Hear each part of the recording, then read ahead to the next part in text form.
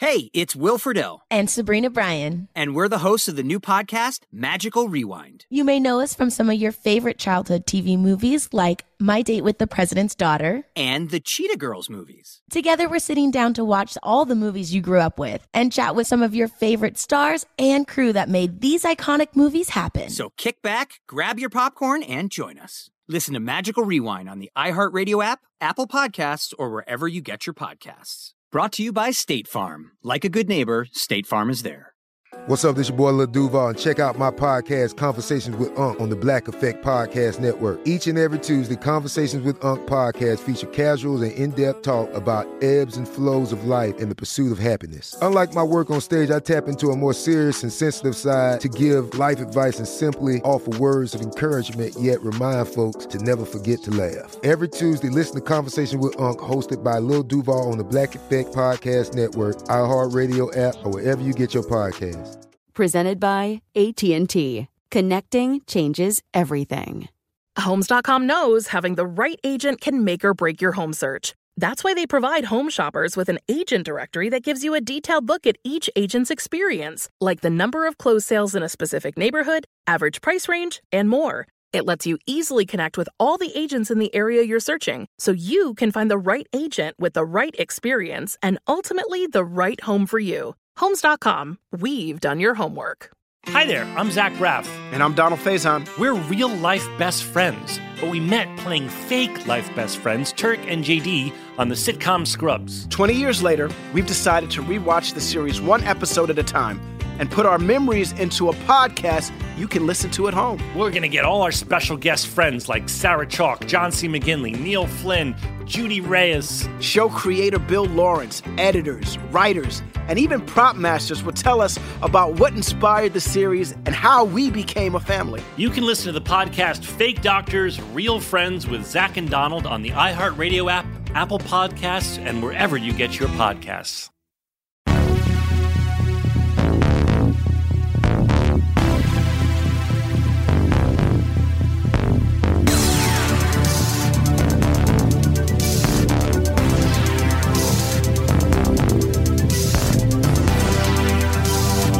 Greetings one, greetings all. Welcome to 100 Words or Less, the podcast, your weekly digest of independent music, punk, hardcore, all the people who are influenced by it, shaped by it, produce it, record it, document it, all of those things combined.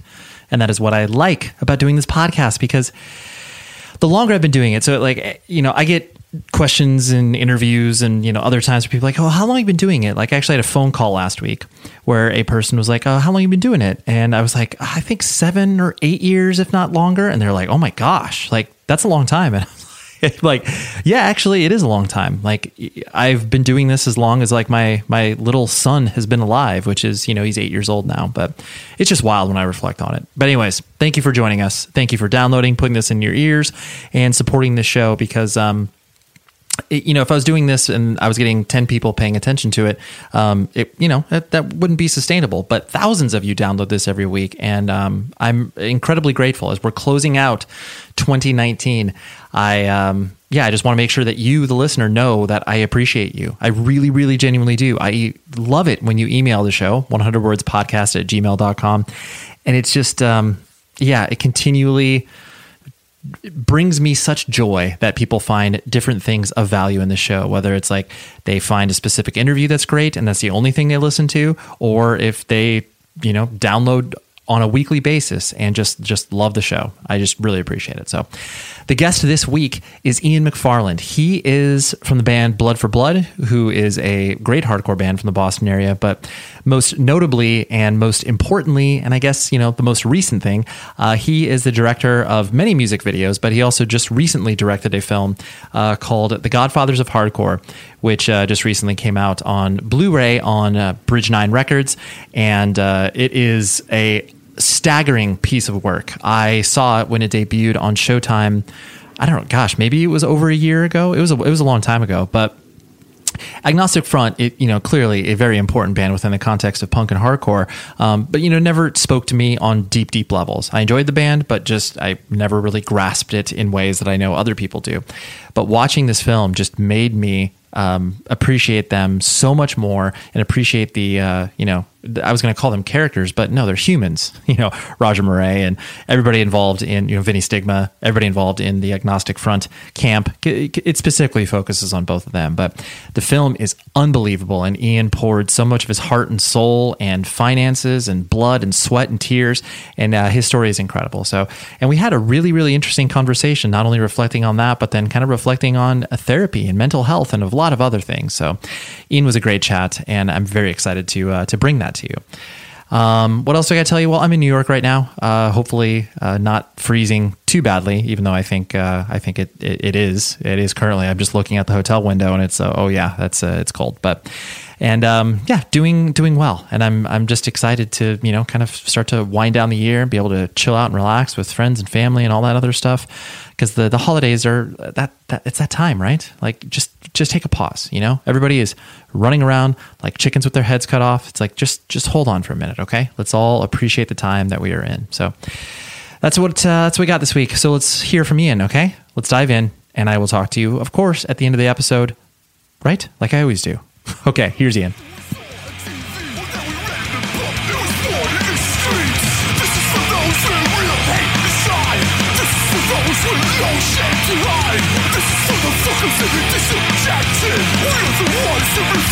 I remember, obviously, when we started working together when I was at Century Media Records, and you were and still are a music video director. And it was one of those things where it's like you were always so professional in your approach, and clearly you knew the music style, and you knew what was up. But like I honestly didn't make the connection that you were in Blood for Blood, and then once you shared that with me, I was like, oh, that's rad. Like you obviously get it on a much deeper level than just some random kid out of high school or whatever, or college. Yeah. Right. Do you find it interesting now that you've done a lot of different creative things within the context of film and music and all that stuff, that people have different jumping off points for you, where they're like, oh yeah, I know Ian from Blood for Blood, and like, wait, he directs music videos? Like, is it interesting for you to kind of have these different, skins you can put on in a way?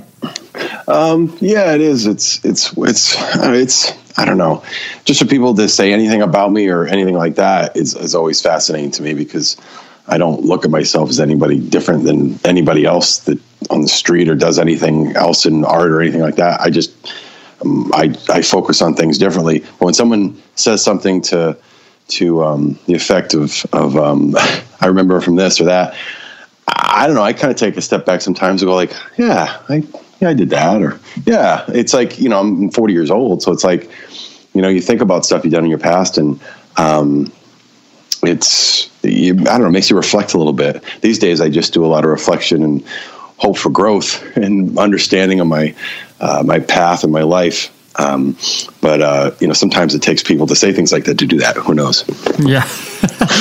and I'm sure there's instances in which one side of your life benefits the other side of your life, or vice versa, where you're like, well, I'll keep that under wraps. Like, I don't need to obviously advertise it, not like people would think negatively of me, but I don't need to necessarily say that I was in a band called Blood for Blood, or that I was like, do you find that happening too? I you know what, man, it's actually like I'm very proud of being in that band. I'm very proud of what we accomplished.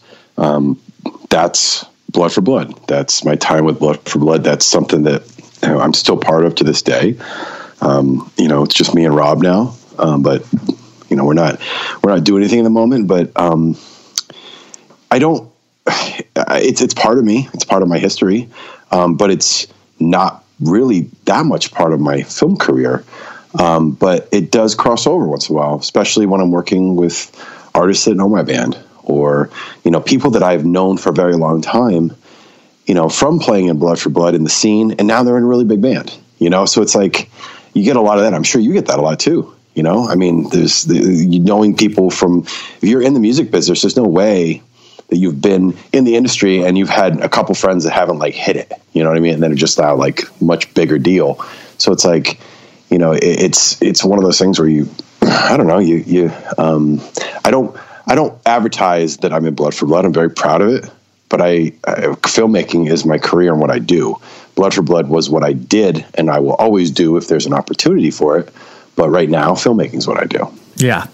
No, you know what I mean? Totally. Well, and plus too, I think it's those things that the creative pursuits, regardless of what medium you are working in, show that there is this kind of, lineage and through line of your experiences where it's like, oh yeah, 100%, man. I know, like Rob and I, it's funny because like Rob and I over the years have talked many times about just doing a couple short films together that we want to write together. And, I don't think that him and I would ever talk about that if we hadn't had shared experiences with being in Blood for Blood, and all those years on the road, because some of the things we talked about doing as films and whatnot were based on stories or things that we remember. They was just too crazy to tell people. It's just easier to put in a film because people might believe it then, but yeah, I don't know. I hope I answered it a little bit, but yeah, I don't know. Yeah. Oh, no, for sure. Because like you said, yeah, they're especially too, when you get attracted to a subculture, usually that subculture breeds other weirdo interests where it's like, you get into, underground film or whatever. And like, because you're into underground art from a music perspective. And so, yeah, you just kind of start to, attract other people that are interested in that. And then, like you said, you start to pull on those influences where it's just like, wait, you like this weird French cinema too? Like I like it too, Well, I can tell you this, man, like, as my career has kind of gone in the direction it's gone, and I've been connected with, maybe higher level people in the industry, especially the film industry.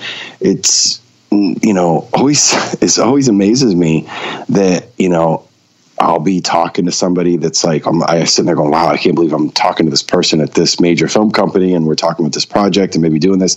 And then somehow it comes up that, this guy, grew up in New York around this time. And he's like, yeah, man, seen your movie, like, brought me back to that time. And I was like, holy crap, you'd be surprised at how many people in the music industry, from hardcore punk rock have now infiltrated the the film industry and the entertainment industry in so many different ways. I'm sure you can relate with that and understand that. Oh, absolutely. I just think it's, people, because I think I reflect on that often, where now that this subculture has existed for, 30 plus years, that people that got into it when they were, in their junior high, early teenage years are now adults and, trying to change the world in whatever capacity, whether it's, corporate structure, whether it's, art, like they're influencing it because they still view the world in this sort of DIY principle that they were raised with, like you can't shed that. Like some people do, and that's fine, but people like you and I definitely always view the world through that, and it's impossible to not influence the world around you because of you viewing. Absolutely. Yeah, absolutely. And it's interesting too, because, you'd hope that some people would have, stronger morals in some areas, and learning from, a culture of people that are in hardcore punk rock, because there's a lot of just really amazing people in that music, I wouldn't even call it music culture. It's just a culture of like, different thinking and some of this is also, there's some real horrible people too, that go to extremes in other ways. There's good and bad in both areas, but the people that are, that I try to associate with, at least, are trying to do something in a positive manner. And most of the people that I know these days have at least learned from their mistakes and are trying to, like you said, be in a better place and influence the world in a better way. And it's interesting to see those people and where they land in careers. Look at, Justin from Most Precious Blood. Look at him. Yeah. He's like, that's a perfect example.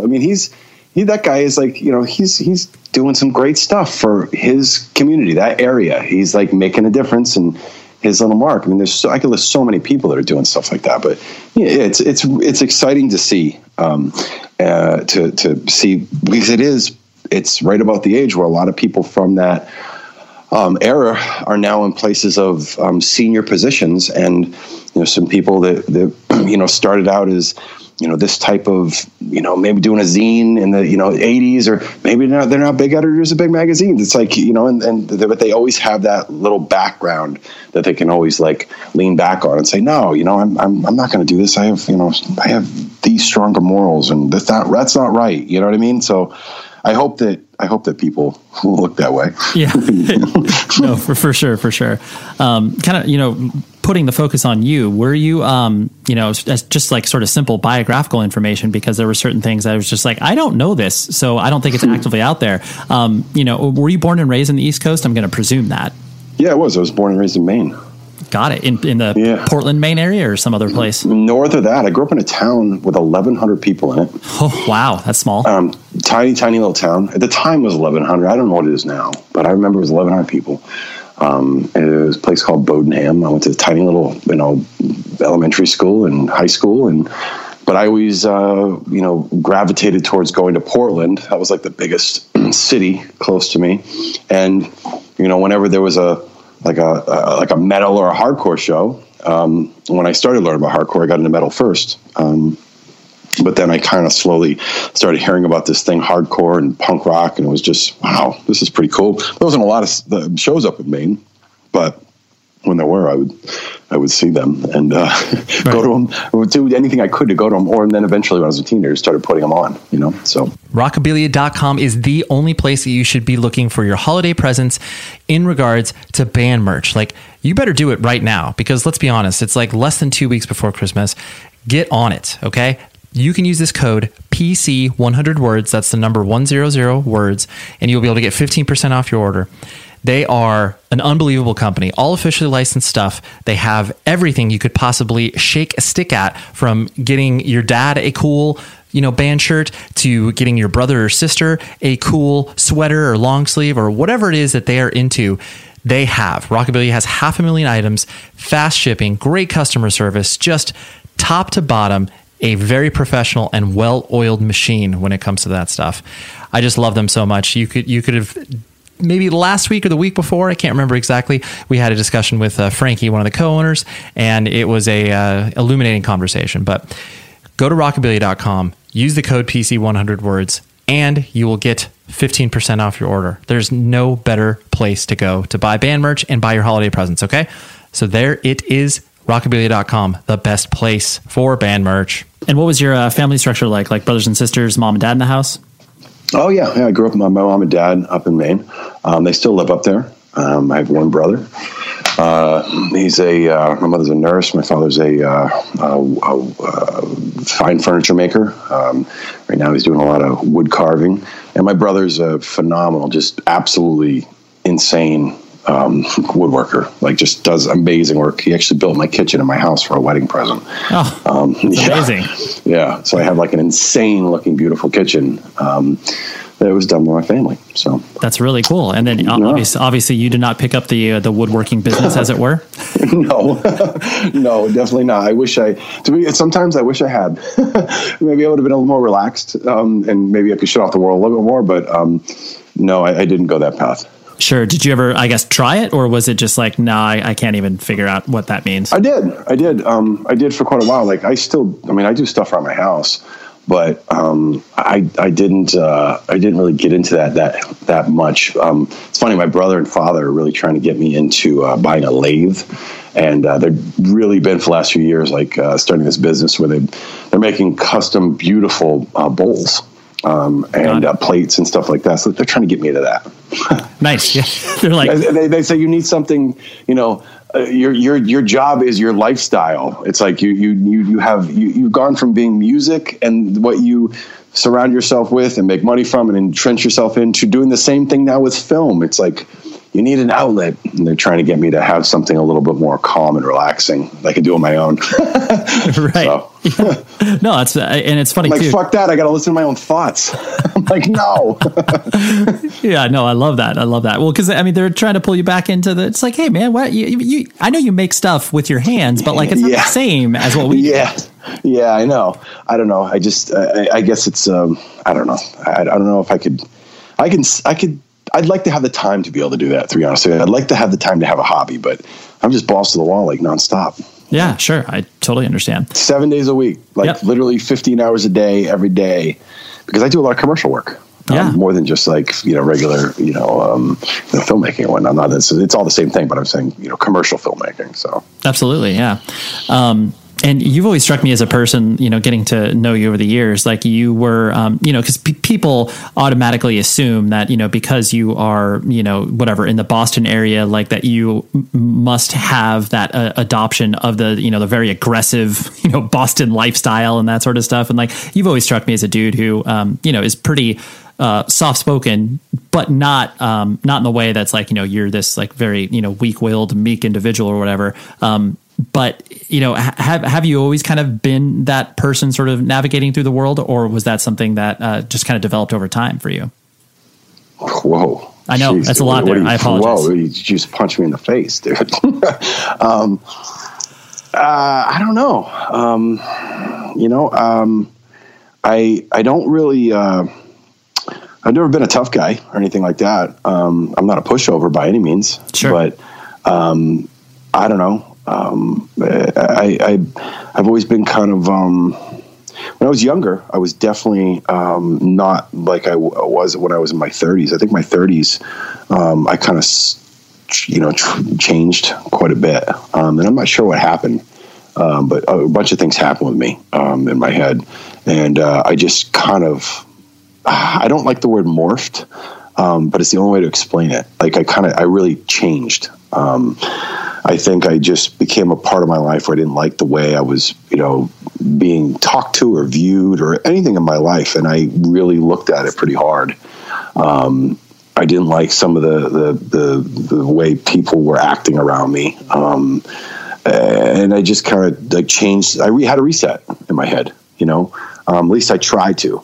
And then did my late 30s, really did some major self-reflection. And that's when I kind of feel like I really kind of changed into the next phase of my existence on this planet.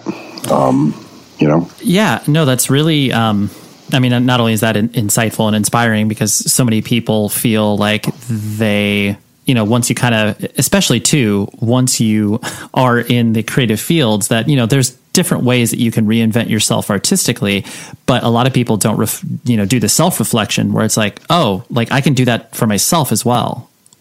Oh yeah. I think a lot of people don't self-reflect because that's one of the hardest things you can do is look at the ugly parts of yourself. Like it's easy to point fingers at other people. It's easy to deflect all the time. It's easy to, tell somebody, you did this but it's really hard to actually look inside yourself and be like, well, okay, that's all fine and dandy, but how did I contribute to that? And what brought me to that point to be in that situation? And that's what I kind of did. And I really kind of had to just look at myself on many different levels. How I was treating myself, how I was treating other people. A lot of people don't realize. It's funny because I don't put it online. I don't like make it a thing. But I have 2 children, and I have my wife and I have been together for 20 years. So it's I have a life where when you take that path in life, if you're not doing that, I think that you're just not being the best you can be for your kids. You have to do that, right? It's like I don't know if you have kids or not. But do you have kids? I do. Yeah, I have an 8-year-old. Yeah. Mm-hmm. There you go. So it's like you have to. You really gotta look at yourself and be like, I wonder what I could do better than what was done to me, or you know what I mean? Like, dude, you know what I'm saying? No, this is very topical. I myself have been going through, a lot of stresses recently, and just started. I've never had a problem with therapy myself, but because I've done family therapy with my wife before and whatever, but now doing therapy on myself. So everything that you were talking about, it literally gives me goosebumps, because there are things where it's just your life, your narrative, the things that you have been through, but then when you actually go back and examine these, things that whatever, for example, myself, I come from a family of divorce, and my parents, split at age 4. And I know that. And my life has been relatively good because of this division and divorce. But like you said, once you actually start to reflect on oh crap, that did a number on me, or oh, that did, fundamentally change who I was. And so I know exactly what you were talking about. Yeah, sometimes it takes a trigger too, to totally, when you have, there was a period in my life from the time, let me see, it was like 2000 and probably 2000 and I would say like 9 it was more like 2008 to like 2012. It was probably the first hardest part of my life because it was dealing with stuff that I had never really thought about or addressed from years prior in my life. And then you, when you don't know how to handle that, you kind of go into this weird state. And then, I remember all this shit. I'm not going to get into it fully, but like a lot of things, I can't believe how many things happened all at once, which kind of forced me to kind of really kind of, because I wasn't dealing with them well. So, forced me to look at them and then look at myself and why can't I deal with these, like a normal person.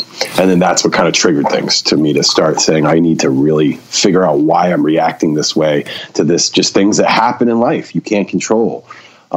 So it makes you really think about it, like what is it, why is the reason that why do I feel this way when other people can literally just brush it off? And then it takes you going, trying to figure it out. And that's when it gets hard. Because then you got to really go, oh shit, this again. I haven't tell you, damn it. Like, it's like, why did I do this? It's like, why did I make myself think about this? Fuck. Yeah. And, and then you're like, then you're in. Then you're like, you're all in then. Forget it. Now you got to deal with it. Totally. It's like, then it's in your mind all day long. Yep. Then it's the onion you're peeling away. No, I mean, I appreciate you communicating this because I think that, there are, people of all different ages that go through these sort of, mental health trials and tribulations. And like you said, you can be going along fine. And then all of a sudden, the trigger happens. And then you're just like, oh, okay, this is something that I have to deal with. Yeah. But yeah. And the other thing is, it's interesting how it happens in stages sometimes. Like, I swear the last 10 years have been the most growth I've ever done as a human being on this planet. And it was like they came in spurts. And the last like major one was making this film and what I went through to do it. Because it was not just do a film and put it together and put it out. Move along. Move along. No way. I mean, the shit I went through on this movie was, I didn't think, like, I usually plan things out really well because I do production for a living. But what I'm really focused on making this movie look really great and, make it the best as possible for what I had access to and then try to make it even better. But what I didn't prepare for was everything that came along with that, which was the pressure, which was the stress, and it's not that I didn't think about, this is going to be stressful, it's going to be hard. I knew that. But what I didn't anticipate was how it actually affects you mentally and physically over a long period of time. And it being constant. It beat me down. Like, it took me months to recover after I kind of put it out. And it was, I got really sick, actually. I got extremely sick. Thank God, man. From when I delivered the film to Showtime, it was like my body just gave out. I gave everything I could, and I got fucking 4 months worth of bronchitis, pneumonia. Like, it was like my body was depleted of everything I had, because between the amount of the stress of putting something like that together, by the time I was done, most of the people that were working on it had kind of fallen away. And it was just myself, and I wasn't stopping. I was doing everything, everything from the legal, clearances to, delivering the film to different entities and networks and whatnot, which is really difficult to do if you don't, if you're not from my world. It's still even hard for somebody like me. And then, that, and then the amount of, money that this thing took to do. Sure. So it's, and it's not like I got bought by a distributor or, I decided to own this sucker, and because I didn't want someone to turn it into something else, I didn't want it to sit on a shelf with nobody was going to see it because it, was something they didn't understand how to market.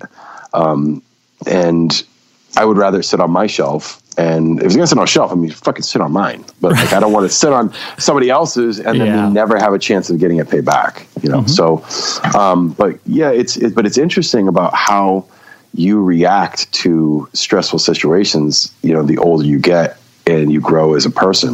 Because I think it forces you to address things that maybe you left behind, you know? Yeah, right. Because you didn't have time to process it, or you just didn't. Yeah, you didn't have the emotional intelligence to. But no, totally. And I mean, I think I'll jump ahead, but then I'll jump back a little bit, because I was going to, ask you a specific question in regards to, you taking on this project, that, the Godfathers of Hardcore, because I remember when I watched it on Showtime streaming, and, because I knew you obviously, and, Agnostic Front was, frankly, just being from the West Coast, like, obviously I was aware of the band. It was an important band to me, but not in the way that other people hold Agnostic Front up. But I was still so committed to the story and loved the film.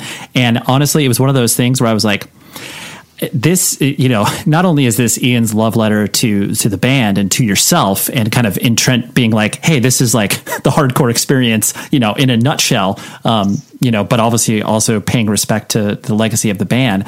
To me, it felt like you made the film from a perspective of, I am the, and this is going to sound egotistical, but I assure you it's not. I am the only person that can tell this story. Well, I don't know, man. I think other people could have told it, but man, nobody could have told it like the way I did. Sure. So I'll say that. Like, many people could have told the story. There's many capable people, but I don't think anybody would have done it the way I did it. Maybe a little bit, but I definitely 100% put my stink on this thing. So yeah, I don't know. It wasn't, and the other thing too, it wasn't so much my love letter. If it was my story, it would be my love letter, but it was written by Roger and Vinny, like their love letter. Their lives are their love letter to the scene. Sure. And I just happened to capture it and arrange it in a way that was appealing to, the scene we come from, the people that like, hardcore punk rock, or just people that just want to see an interesting story about two guys that, love what they do and love each other, and they've gone through hell, like, in a lot of ways. So if I was to say it was my love letter, I think it would be biased in a way, because it's really not my story. You know what I mean? No, I totally understand. I think it's, because yes, obviously it clearly is their story, and the way that, it's all laid out from, almost start to finish per se. But I think the lens that it is viewed from is still, paying, not only homage and respect to the band and their journey, but just like the snapshot of this particular scene, because yes, 100%. That part, yes. Like, yeah. I while I was doing it, I would try. That was the hardest part. I would try to explain it to people, like, and before I would see. The thing is, I tried to make this thing for like 10 years, man, and no one would give me any money. I'm not going to call anybody out and embarrass these people, but there was at least 10 people that I went to that could have funded this 10 times over. Right. And they just said, 3 or 4 of them said, that's never going to sell. You're never going to sell a film about Agnostic Front. And I'm just like, okay, all right, moving on. Right. Don't get it. Okay. Like, I don't know how much more clear I can be. Like, it's not going to be what you think it is. It's like, listen to this.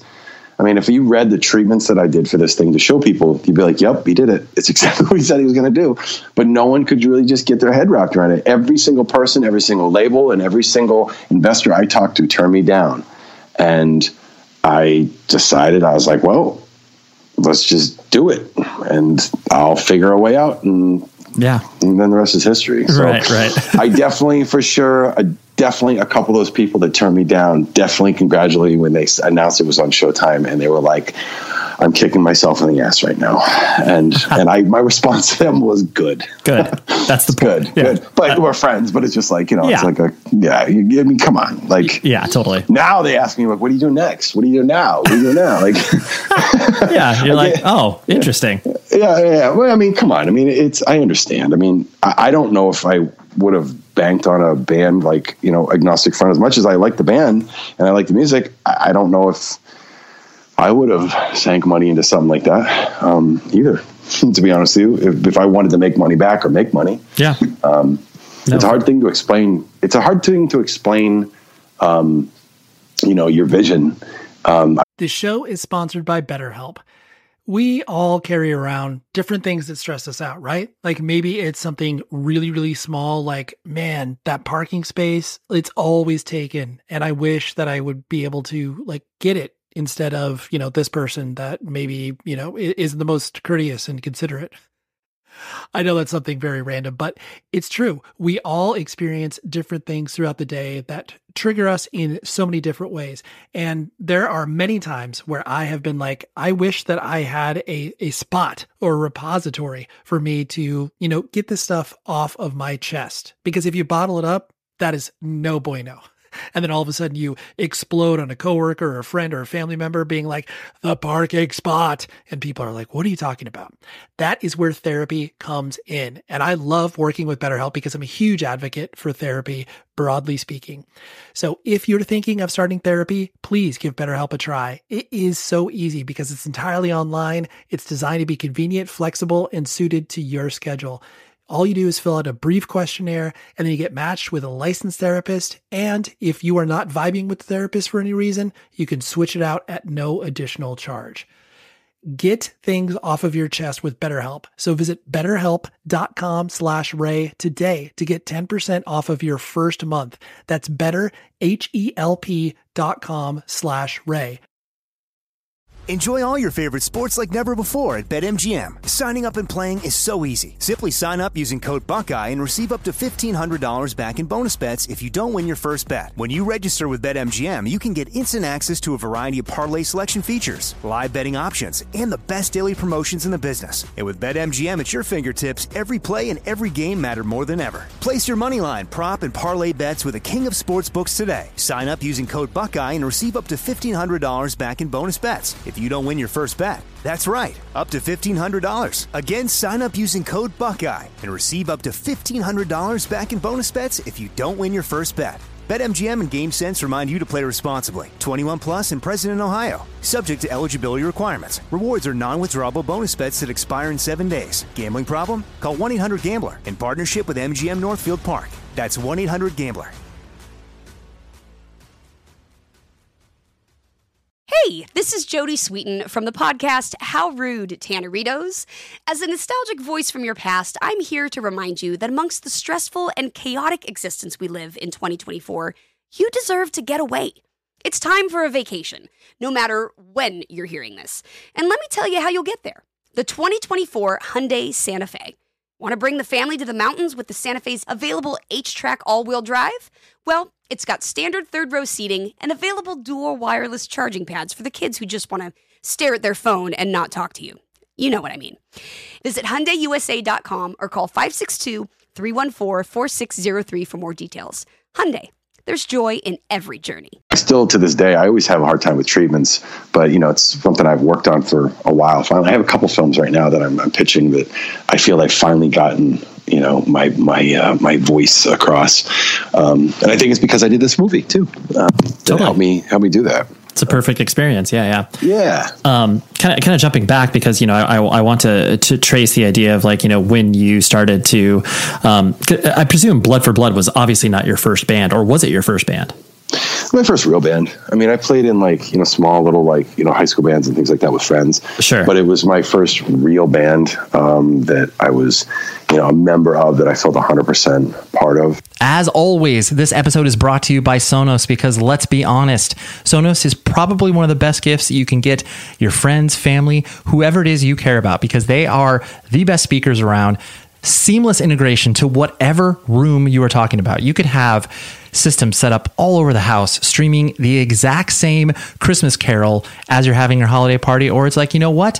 Let's have a Hawaiian Christmas party in this room. And then let's have, traditional Christmas carol playing in this room. It's so incredible what they have.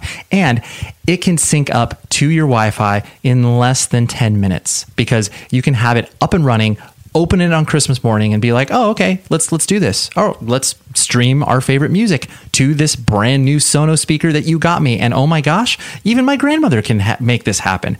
Sonos is the best company. I constantly advocate for them because I just think that they are really, really good at what they do and make sure that the sound quality and the integration with all of your music listening experiences just go through without a hitch. So go to Sonos.com, check out their full line of products because you will be able to find a Christmas present for everybody on your list on there. And you can look like the coolest person at whatever holiday party or gathering you are showing up to. So visit Sonos.com and learn more. And I love you, Sonos. Yeah, I was just gonna say, how did you get down to Boston and like basically, kind of come into that world? I used to go to hardcore shows all the time down in Boston. And because it wasn't like the bands that I really liked, I mean, they wouldn't go as far as Maine.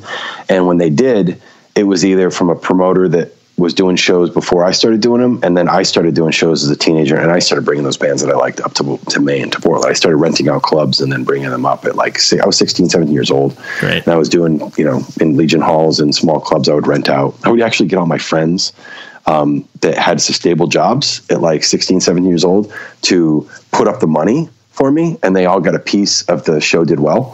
Nice. So it's funny because now I do it with film. I was about to say, you do the same exact thing. Yeah. You're just getting a little more money. Yeah. I've never had a job. This is all I've done. I'm not a scammer. I'm not a hustler or anything. I'm just like, hey, I'm going to do this. Do you want to do it with me? Because I'd really rather do it with my friends than people that I don't know. And I promise you, I will, lay on a blade before, we get screwed. So yeah, I kind of did it when I was a teenager, and then it just kind of morphed into what I do now, essentially. Sure. And did you, the idea of playing in a band? I mean, like you said, you kind of gigged around, and then once you started to go out on tour with Blood for Blood and started to kind of experience that, was being in a band kind of all that you sort of thought it was going to be? Did you enjoy touring? Did you enjoy kind of the business aspect of, signing to record labels and doing all that sort of stuff? How was your kind of, I guess, overall feelings as you started to do that? That's a loaded question. It's an emotional one too. Because you go in so many different directions. I know. Yeah.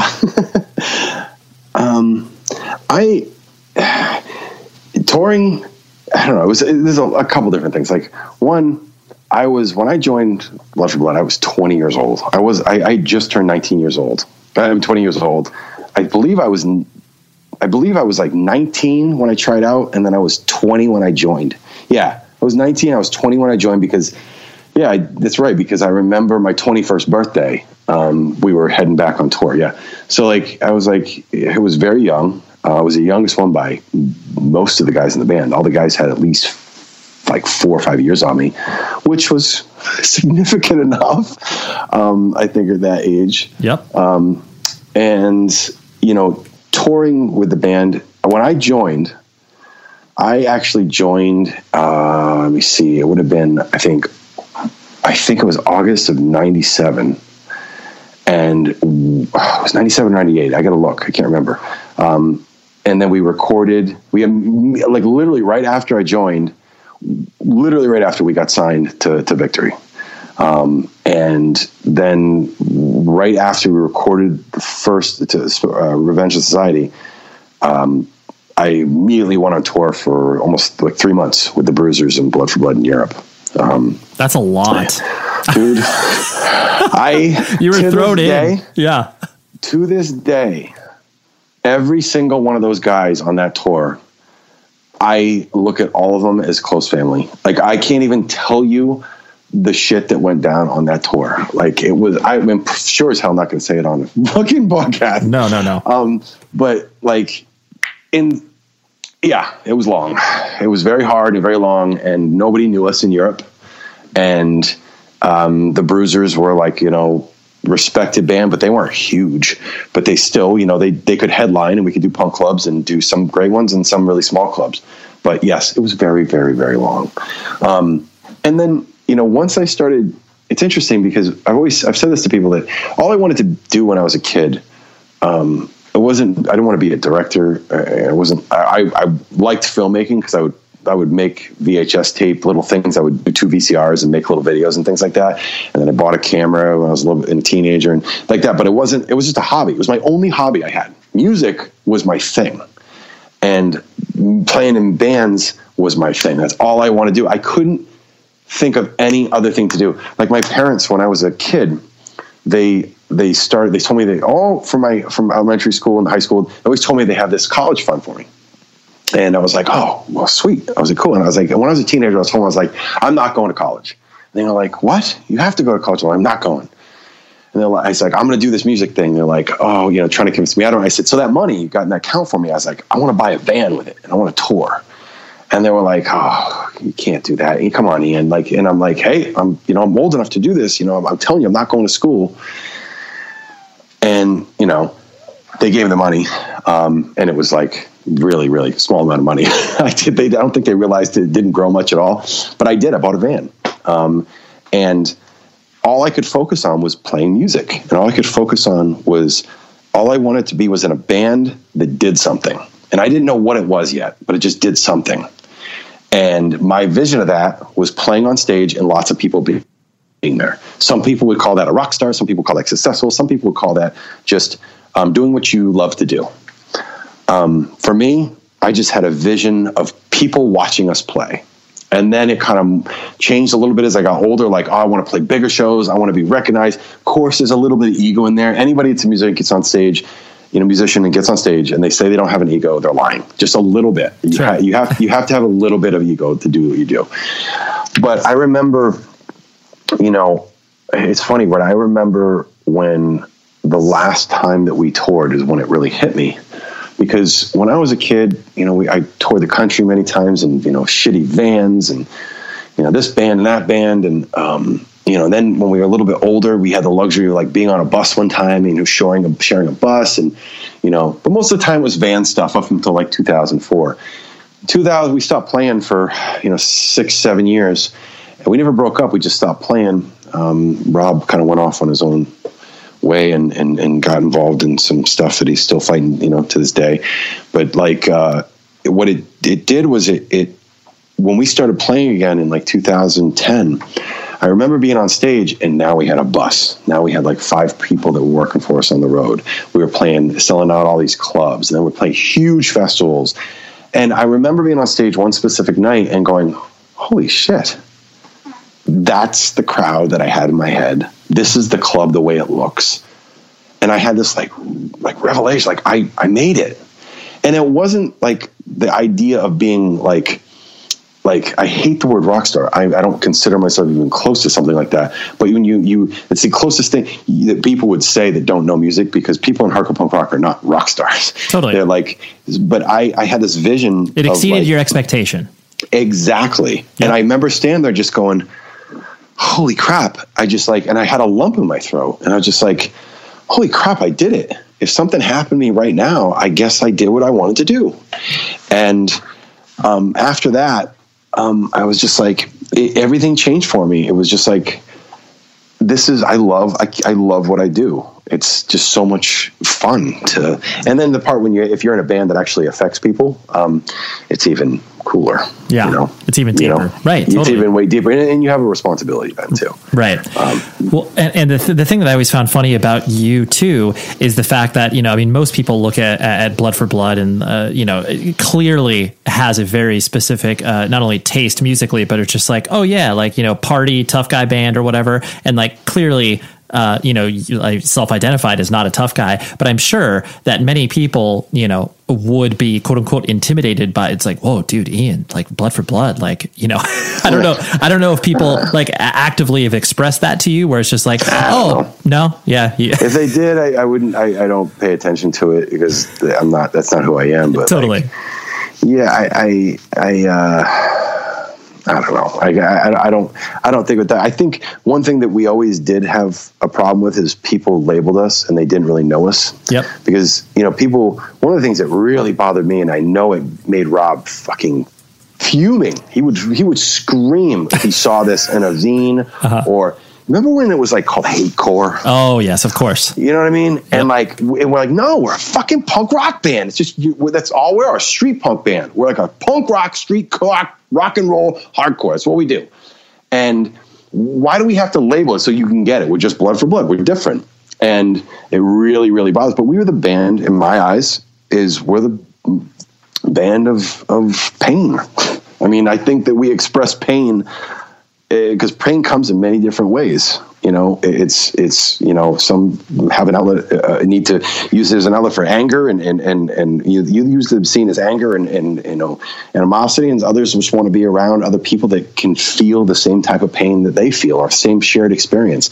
And I can think that a lot of bands do that, but I think that Blood for Blood maybe did it just a little bit different than some other bands, because I think that specifically a lot of the lyrics and the musical arrangement really struck a chord with a lot of people in a lot of ways. And I'm proud to be part of that. Totally. And, something I always found interesting once I got kind of a peek behind the curtain in regards to the music video hustle, it honestly, people do not consider the amount of work. And I know this is sort of blowing smoke up your butt, but just the amount of work it takes to put together a music video.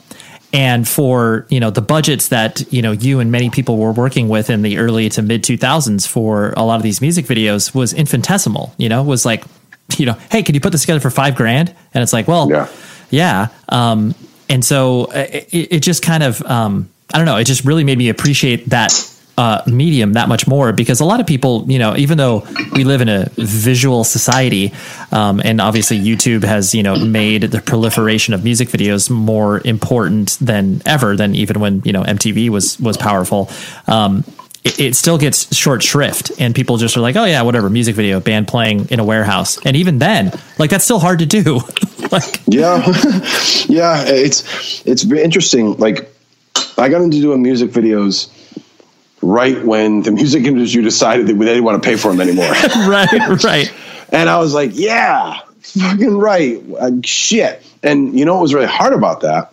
And you work in Century Media. You were Abacus then, right? It was Abacus. Yeah, same difference, but yes. Yeah, it was Abacus, and that's right. Yeah, you guys. You signed a couple bands, friends of mine.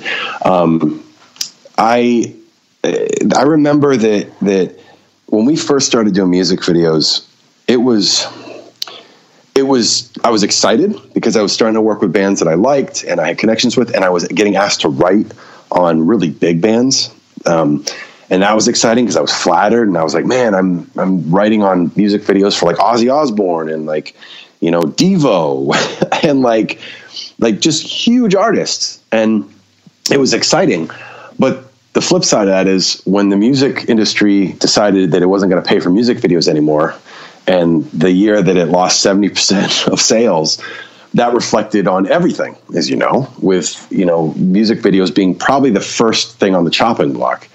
And the budgets went, some of these budgets that the year before we had written on that were say, $200,000, that year would drop down to 20. And yet they still expect the same level of quality. And they don't understand why, it's very difficult to do that type of stuff. Totally.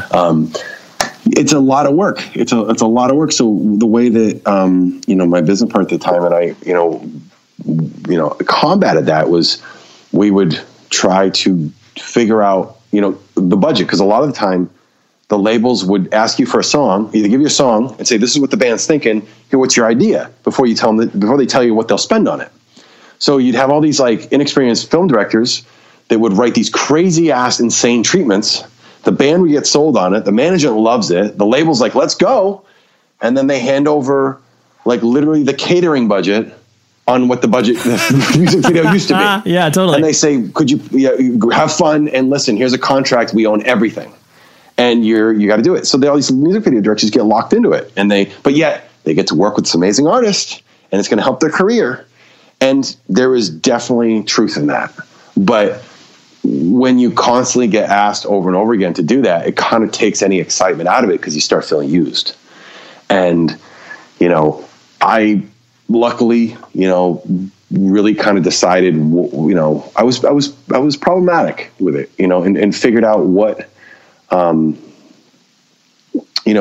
was the best way of going about, dealing with budgets that low. So what we would do is we would convince, labels and whatnot to give us the amount of money they would want to spend on. And then we would write backwards. We'd say, okay, we have this much. What can we do for this? And we'd start going that way. And then we started seeing like a lot of labels would do that for other people. And it kind of, now it's kind of the norm because the budgets are so low. So if you're doing music videos, you're not doing it to make money. You need to make something, but you're not making, like it wasn't like in the 90s. Like some of these directors that I know that were doing stuff in the 90s, I'm like, yeah, like 80 grand, right? Totally. Dude, I know a couple directors that I know for a fact, like one in particular, I know would walk with like 50, 60, 70,000 profit from a music video. It's ridiculous. And it's ridiculous. And I'm just like, holy crap. Like those are the budgets now for most, that's a huge budget for most, bands in indie world or, somewhat mainstream. That's still really, that's a good budget. Absolutely. Yeah. That's a major label. Like, you're going to be doing like maybe a multiple day shoot or whatever. So yeah, I've been lucky. I've been lucky enough to I tend to do a lot of videos with the same band. They ask me to come back and we do more. Like I've had a long standing relationship with like Killswitch Engage like that. Enjoy all your favorite sports like never before at BetMGM. Signing up and playing is so easy. Simply sign up using code Buckeye and receive up to $1,500 back in bonus bets if you don't win your first bet. When you register with BetMGM, you can get instant access to a variety of parlay selection features, live betting options, and the best daily promotions in the business. And with BetMGM at your fingertips, every play and every game matter more than ever. Place your moneyline, prop, and parlay bets with the king of sportsbooks today. Sign up using code Buckeye and receive up to $1,500 back in bonus bets if you don't win your first bet. That's right, up to $1,500. Again, sign up using code Buckeye and receive up to $1,500 back in bonus bets if you don't win your first bet. BetMGM and GameSense remind you to play responsibly. 21 plus and present in Ohio. Subject to eligibility requirements. Rewards are non-withdrawable bonus bets that expire in 7 days. Gambling problem? Call 1-800-GAMBLER in partnership with MGM Northfield Park. That's 1-800-GAMBLER. Hey, this is Jodie Sweetin from the podcast How Rude, Tanneritos. As a nostalgic voice from your past, I'm here to remind you that amongst the stressful and chaotic existence we live in 2024, you deserve to get away. It's time for a vacation, no matter when you're hearing this. And let me tell you how you'll get there. The 2024 Hyundai Santa Fe. Want to bring the family to the mountains with the Santa Fe's available H-Track all-wheel drive? Well, it's got standard third-row seating and available dual wireless charging pads for the kids who just want to stare at their phone and not talk to you. You know what I mean. Visit HyundaiUSA.com or call 562-314-4603 for more details. Hyundai, there's joy in every journey. Are you still searching for your perfect place to call home? Well, now is the time to buy at Fisher Homes. If you're looking to move in before the end of 2024, May could be your last opportunity to start building your dream home and close before the year's end. If you're hoping to move in even sooner, Fisher Homes also has homes that are move-in ready and waiting for you, where you can start enjoying the benefits of homeownership even faster. Schedule your personal tour with a new home advisor today at FisherHomes.com and make this spring the season you find your perfect home sweet home. They're like a great example. I've done a lot of videos for them, and it's like one of those things where we have a great time together and there's a camaraderie and we collaborate, and they luckily do have pretty good budgets, especially in today and especially in the metal world. And I think because they sell records and they really own their own, brand and they own everything. It's really remarkable, their business model. They're you want to talk about something interesting, have the managers on. That's really something cool. Oh yeah, they're one. They're one of the few. They know what they're doing, and it's really cool. No, totally. Kenny Gabor and Vaughn Lewis, those strong management. Those guys know their shit. In a world where everyone is confined to their homes, society begins its largest binge watch to date.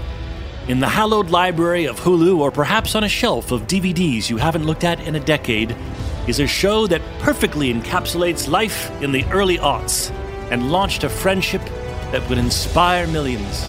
Hi, I'm Zach Braff. And I'm Donald Faison. In 2001, we starred in Scrubs, a sitcom that revealed a glimpse of what it was like to survive a medical internship. As Turk and JD, we explored guy love. Nearly 20 years later, a lot has changed.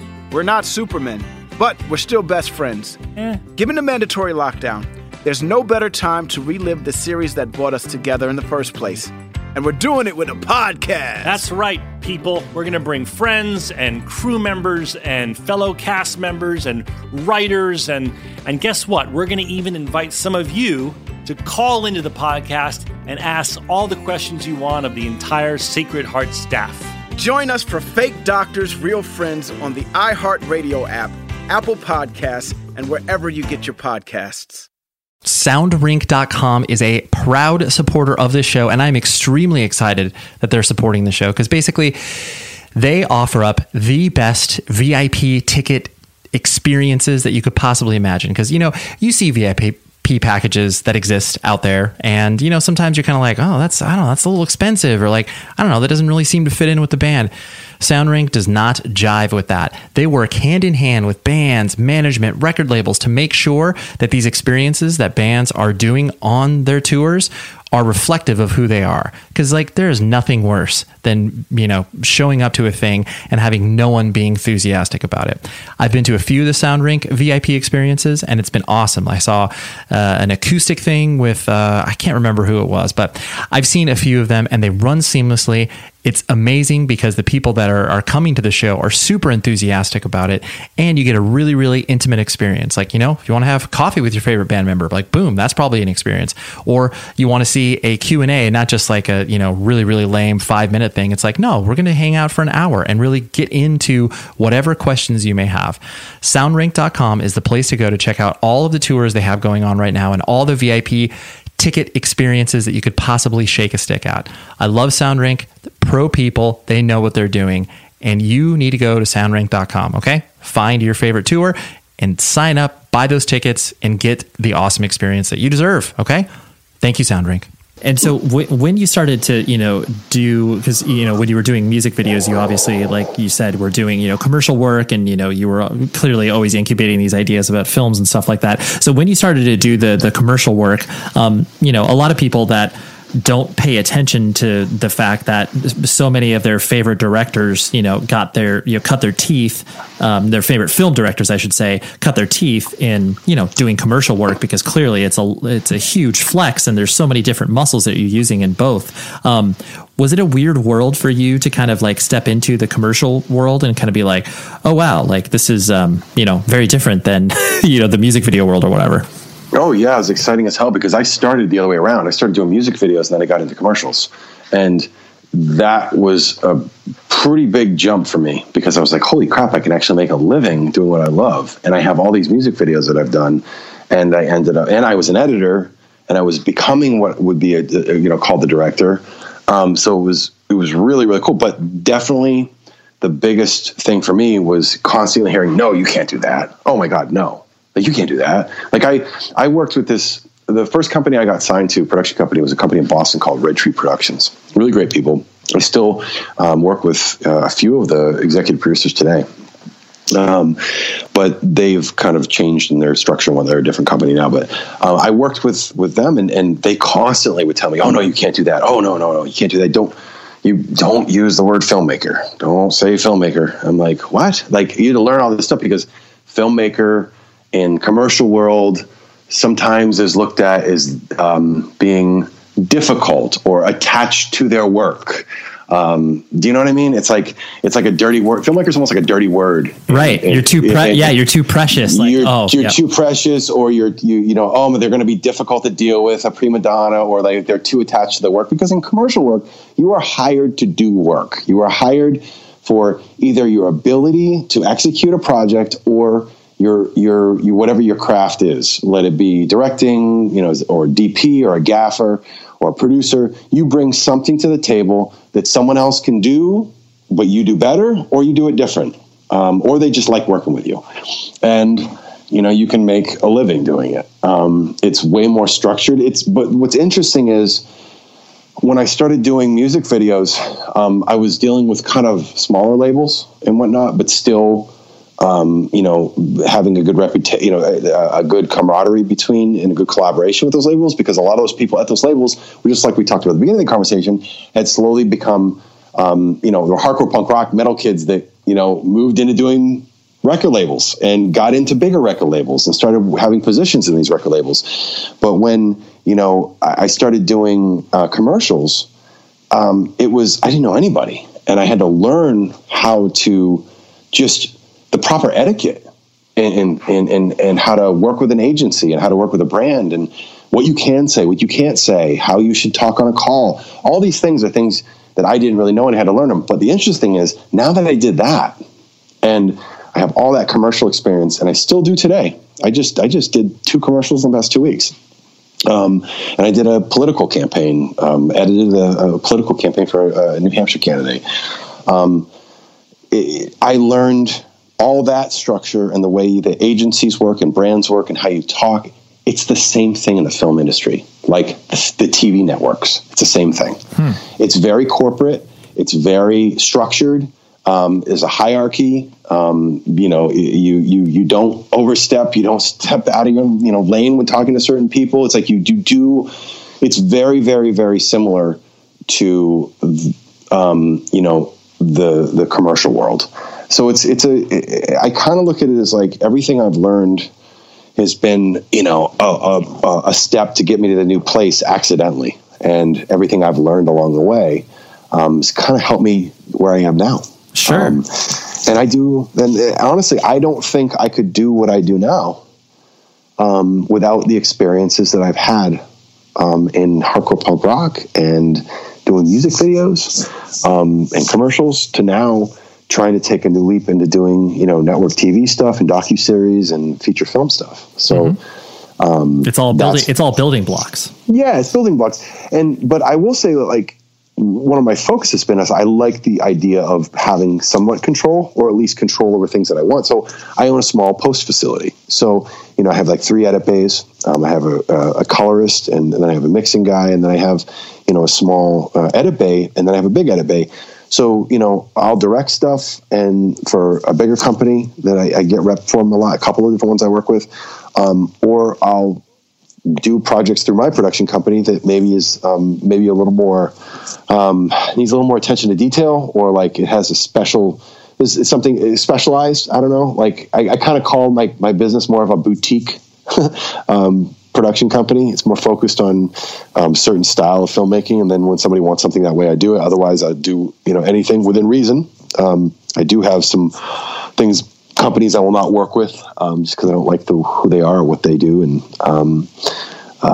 but and that comes from my background of having a little bit looking at what I feel is right and wrong. Yeah, no, for sure, it makes total sense. And like you said, I think the main theme that most people have when they come out of the subculture that we do is like, have some modicum of control, it's, it doesn't need to be like, fully autonomous. I mean, you clearly have some area of your life where it is that way with the production or the edit bays that you're talking about. But then, there's an element of just like, well, yeah, let me do my thing over here. And like, let me control this and make these decisions. And, like that's what everybody, not everybody wants that. Some people are just like, yeah, I just want to show up in a place and have someone tell me what to do. It's like, okay, that's fine.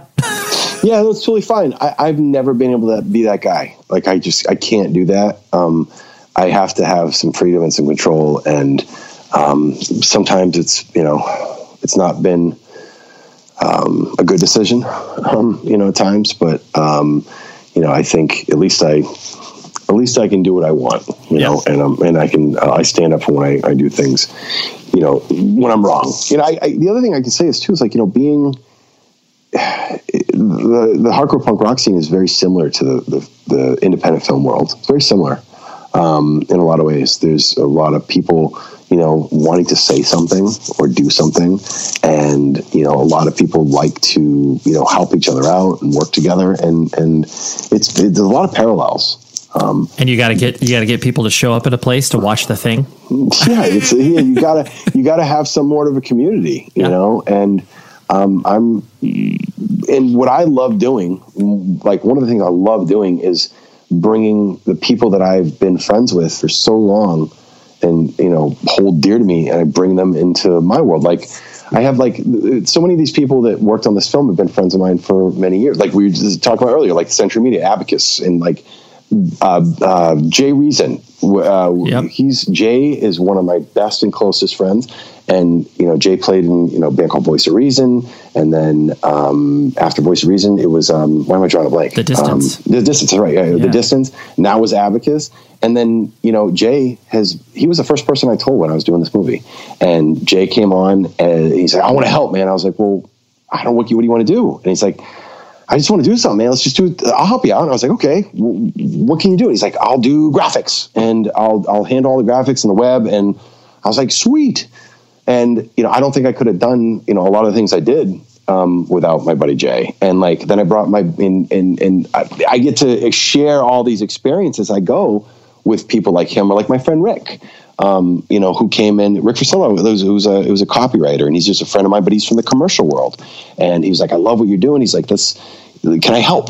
Can I help out at all? And he's like, yeah, absolutely. I said, come on in. He's my copywriter. So he handled anything that was words, letters, text, anything. He was the guy that it passed through first. I surround myself with people that I trust and I like. And if they don't know how to do something, but we're friends and we like working together, I say, well, let's figure out how you can. And because it's just much better being around people you like and you can trust, because there's so much trash and shitheads and just assholes in this world these days, man. Totally. Yeah. You want to surround yourself with people who, you trust to do the work that they do, and then they deliver it, and you're just like, this is great. It works out perfectly. Yeah.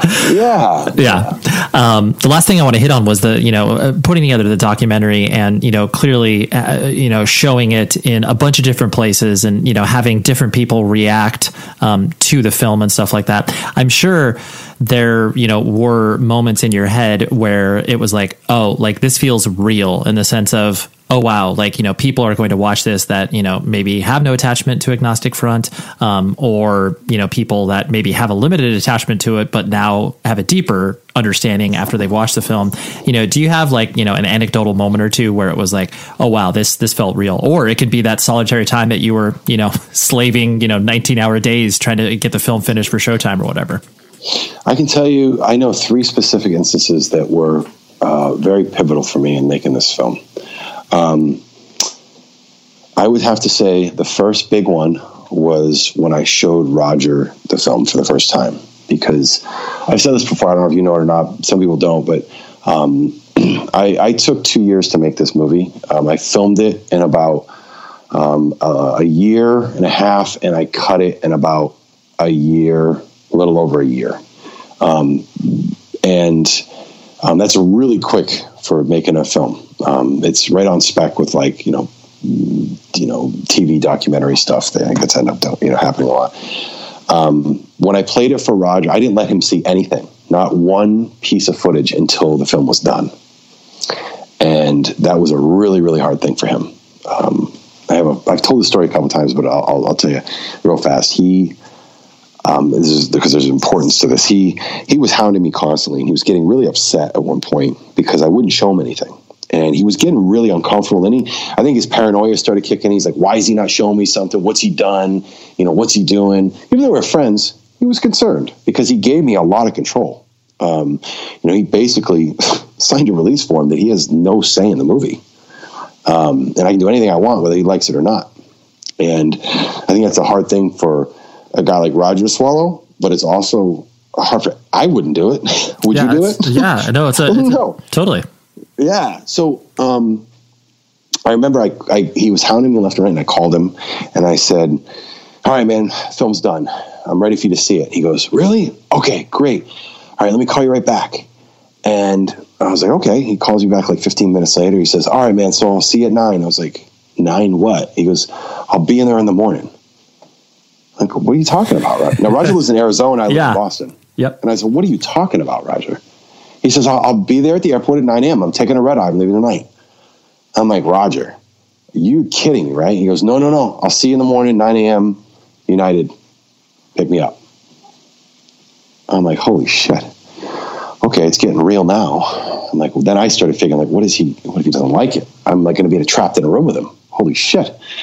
So he came out and he walked in and he said, let me see this movie. And I said, well, let's go get some breakfast, man. It's 9 a.m. You just got in. He goes, no, now. I need to see it right now, Ian. I'm like, Roger, I haven't even turned on the system yet. He goes, well, I'll wait. I was like, oh my God, this guy's crazy. Totally. It's 9 a.m. This is literally 9 a.m. Yeah, can we like ease into this, dude? Yeah. Yeah. And I'm like, and I said, he goes, and he kept on saying, is the computer on yet? I'm like, holy shit. I'm like, okay. I go, I'll tell you what, give me a hug, man. I said, he's like, all right. And I said, because that might be the last one. I was like, because after you see this, I don't know where we're going to be. And he's like, his face went white. And he was like, what are you talking about, man? I was like, I don't know, Roger. I'm kind of freaked out right now. You flew out. You want to see this movie? Like, what do you think's going on here? You know? And we sat down and watched it. I sat in the room with him. It was me, him, and my producer, Tony, co-producer. And Roger didn't say anything the whole movie. And then when the movie ended, he watched all of the credits and didn't say anything. And when it was done, he just stared looking at the screen, and I looked at him, and he had tears coming down his face. And I said, what do you think? And he goes, don't change anything. And he got up and walked out. And that was it. And it was a really big moment for me as a filmmaker and as someone that comes from this type of music.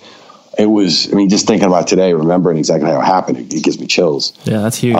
That was that. And then, I don't know, the third one I won't go into, but the second one, because it's too long a story, but the second one was, since you've seen the movie, you know that Roger's mother and how much she went through, and how tough it was for them, for Roger's kids. And, you know, she came over not speaking English, 3 kids, you know, no money, no job. I mean, living in a refugee camp, I mean, just crazy stuff. Like, you know, like really, really tough. You know, and she had it really hard, really rough, as it says, you know, talks about in the movie. It was really important for me, for Roger's mother to see this movie. We were trying to find out a time and a place to do it. And we got asked to be in the Florida Film Festival, which is a really, really big festival, really cool festival. And I told them, that I really wanted Roger's mother to see the film, and we wanted to bring her up. And they're such an amazing festival that they love the idea so much that they put her up and Roger's family up, and they had them all come up from Southern Florida. And it was a sold out venue. It was enormous. It was 400 seat room. And it was packed, but it was all lazy boy chairs, you know, like the theaters that have like the reclining chairs. Absolutely. It was just enormous. And I got her, you know, Roger came, because that's the thing is Roger flew down, his brother, his cousins, it was like his uncle. There was like 20 people in this row of just extended Moret family. It was just unbelievable. I put Roger's mother right in the middle of the theater, and I went on the end of the theater, end of that row, and I just sat. There was no seat, so I had to sit on the floor watching. And I wasn't watching the movie. I would just watch other people. And I watched her, and I just watched her almost the entire hour and a half, just because it was so important to me. Because if she didn't like something, it was really going to affect me, because I tried my best to just, you know, tell that family story. And I didn't know if, you know, something was wrong or whatnot.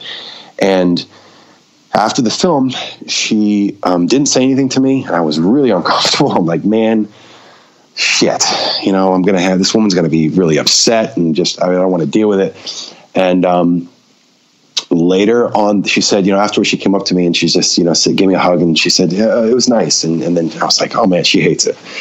So the next morning I got in my cab and I went to the airport, and I'm getting out of my cab. And all of a sudden this car drives up, and it's Roger's brother and his cousin. And they jumped out and opened the door, and his mother gets out, and they hold the door for her. And by herself, she walks over. She's a small little lady. She comes over, and she just comes up to me, and she grabs each arm by the forearm. She holds on to me real tight, and she just looks me straight in the eye, and she says, thank you. And she just had tears in her eyes, and she pulled me and held me a hug for like a good 30 seconds, like uncomfortably long. And I heard her say again, thank you. That's beautiful. It to this day, it makes me like, just gives me like goosebumps, because She couldn't say it that night. She didn't say great movie. She didn't say like, oh, it was great. She just said thank you, as I think she wanted. She had part of her family's story told. She's not young. She's in her like late 70s. And I'm pretty honored to be able to have that with her. Any other person I do a film on is just be able to tell their story and have them, feel good about it or affected in a positive manner, Yeah, no, absolutely. That's beautiful because you not only encapsulated, a piece of her journey that was foundational, obviously, to her son, but then, just the encapsulation of that is, you did it respect without, pulling any punches. You showed exactly what it was that the story was. Yeah. And I think the only other time that really, really, really hit me, was when we screened in Atlanta.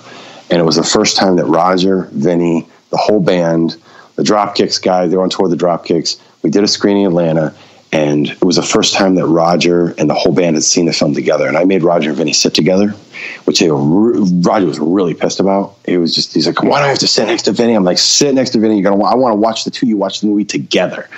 And they watched the movie together. And then we did a question and answer afterwards, and it was a packed house. I think it was about 300 and something people there. And first question, moderator said, Roger, you're sitting in a movie theater, you're watching the movie with the guy that made the movie and the other guy the movie's about. How's this feel? And Roger sat there a second, and then I noticed something on his face, and I said, oh my God. And Roger broke down. It was really, really, really impressive. Like, it was something that affected me and the entire audience because Roger couldn't speak. He started just saying how much this, it's really hard to, go through what I've gone through in life and then to watch it with people that I care about. And then he just broke down and he said, my daughter, and just watching my daughter and everybody in the audience, I could see at least 3 fully tattooed face dudes in the front row having tears coming down their face. Right. And then Roger's trying to talk, and I grab the mic and I kind of just start taking the heat off him a little bit and start talking about something. And I hear Vinny lean over and grab him by the arm, and he said, I love you, brother. It's all right. I got you, brother. And I was like, wow, these guys are real. This happened. This happened. Holy shit, man. And what that did is a guy in the back of the audience stood up, and while I'm talking, and he goes, it's all right, Roger. We love you, brother. And then another dude goes, yeah, Roger, it's good, man. You're good, bro. And then another guy said something, and then this woman said something, and it was almost and then it's slow clap, and the whole place started clapping, and it was just slow build. And I think it was this moment of just Roger just feeling it was almost like he was getting put on everyone's shoulders and carried around the room. Sure. And it was just really, really, really beautiful to watch and witness and be around. And I'm like, wow, everybody in this room was feeling the same thing. And it's just about hardcore punk rock. Who would have known? It's a beautiful experience, and I don't think there's a better button on the end of that interview. So thank you so much, Ian. This is I don't know, exceeded my expectations. Not like I expected you to suck, but you brought it. It was great. Thank you, man. Well, thank you, man. Thank you for having me very much, man. Of course. Congratulations on everything you're doing.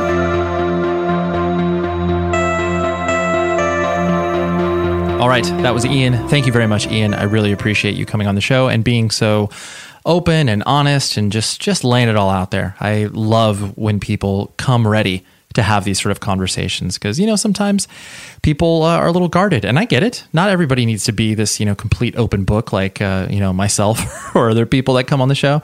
And so anytime a person is ready and willing to do that, I just love it that much more. So next week is a little TBD. It's either going to be 1 of 2 episodes, so I'm not going to reveal anything right now, and you're just going to have to deal with that, okay? Because it's either going to be, 1 of 2 episodes. That's all I'm going to say. And like I always encourage you, please be safe, everybody. And please don't forget about Sonos. Dive into their website, sonos.com. Find the best speakers around for all of the gifts on your holiday list. You can blow your mom or dad's mind if you are hooking them up with a Sonos system and they're like, oh my gosh, I don't know how to set this up. Boom. 10 minutes, they're up and running. Got to connect to their TV, got to connect to their phones. It's the best. Go to Sonos.com to learn more. And as always, thank you so much, Sonos. Hi, I'm Esther Dean. I've made my life by writing songs like Fireworks by Katy Perry, Super Bass by Nicki Minaj, What's My Name by Rihanna, just to name a few. And now I'm having an absolute blast sharing some of the knowledge that I've learned with upcoming songwriters on Songland on NBC. I'm excited to welcome you to a brand new season of Songland and Songland's podcast, giving you new insight into the magical art of songwriting, as told by some of the best in the business, and also the pioneers and the up-and-comers who will be shaping the hits you'll be listening to for years. We have an amazing roster of talent this season. I promise you don't want to miss one single episode. Don't miss Songland, Monday nights at 9 Central, and join us here on Songland's podcast, available every week after the show on the iHeart app or wherever you get your podcasts. The show is sponsored by BetterHelp. Trust me in saying that no matter who you are, mental health challenges can affect you, and how you manage them can make all of the difference. That's why everyone should have access to mental health support that meets them where they are and helps them get through. BetterHelp provides online therapy on your schedule. It's flexible, simple to use, and more affordable than in-person therapy. Connect with a licensed therapist selected just for you. Learn more at betterhelp.com. That's betterhelp.com. Are you still searching for your perfect place to call home? Well, now is the time to buy at Fisher Homes. If you're looking to move in before the end of 2024, May could be your last opportunity to start building your dream home and close before the year's end. If you're hoping to move in even sooner, Fisher Homes also has homes that are move-in ready and waiting for you, where you can start enjoying the benefits of homeownership even faster. Schedule your personal tour with a new home advisor today at FisherHomes.com and make this spring the season you find your perfect home sweet home. What do the most successful growing businesses have in common? They're working together in Slack. Slack is where work happens, with all your people, data, and information in one AI-powered place. Grow your business in Slack. Visit slack.com to get started.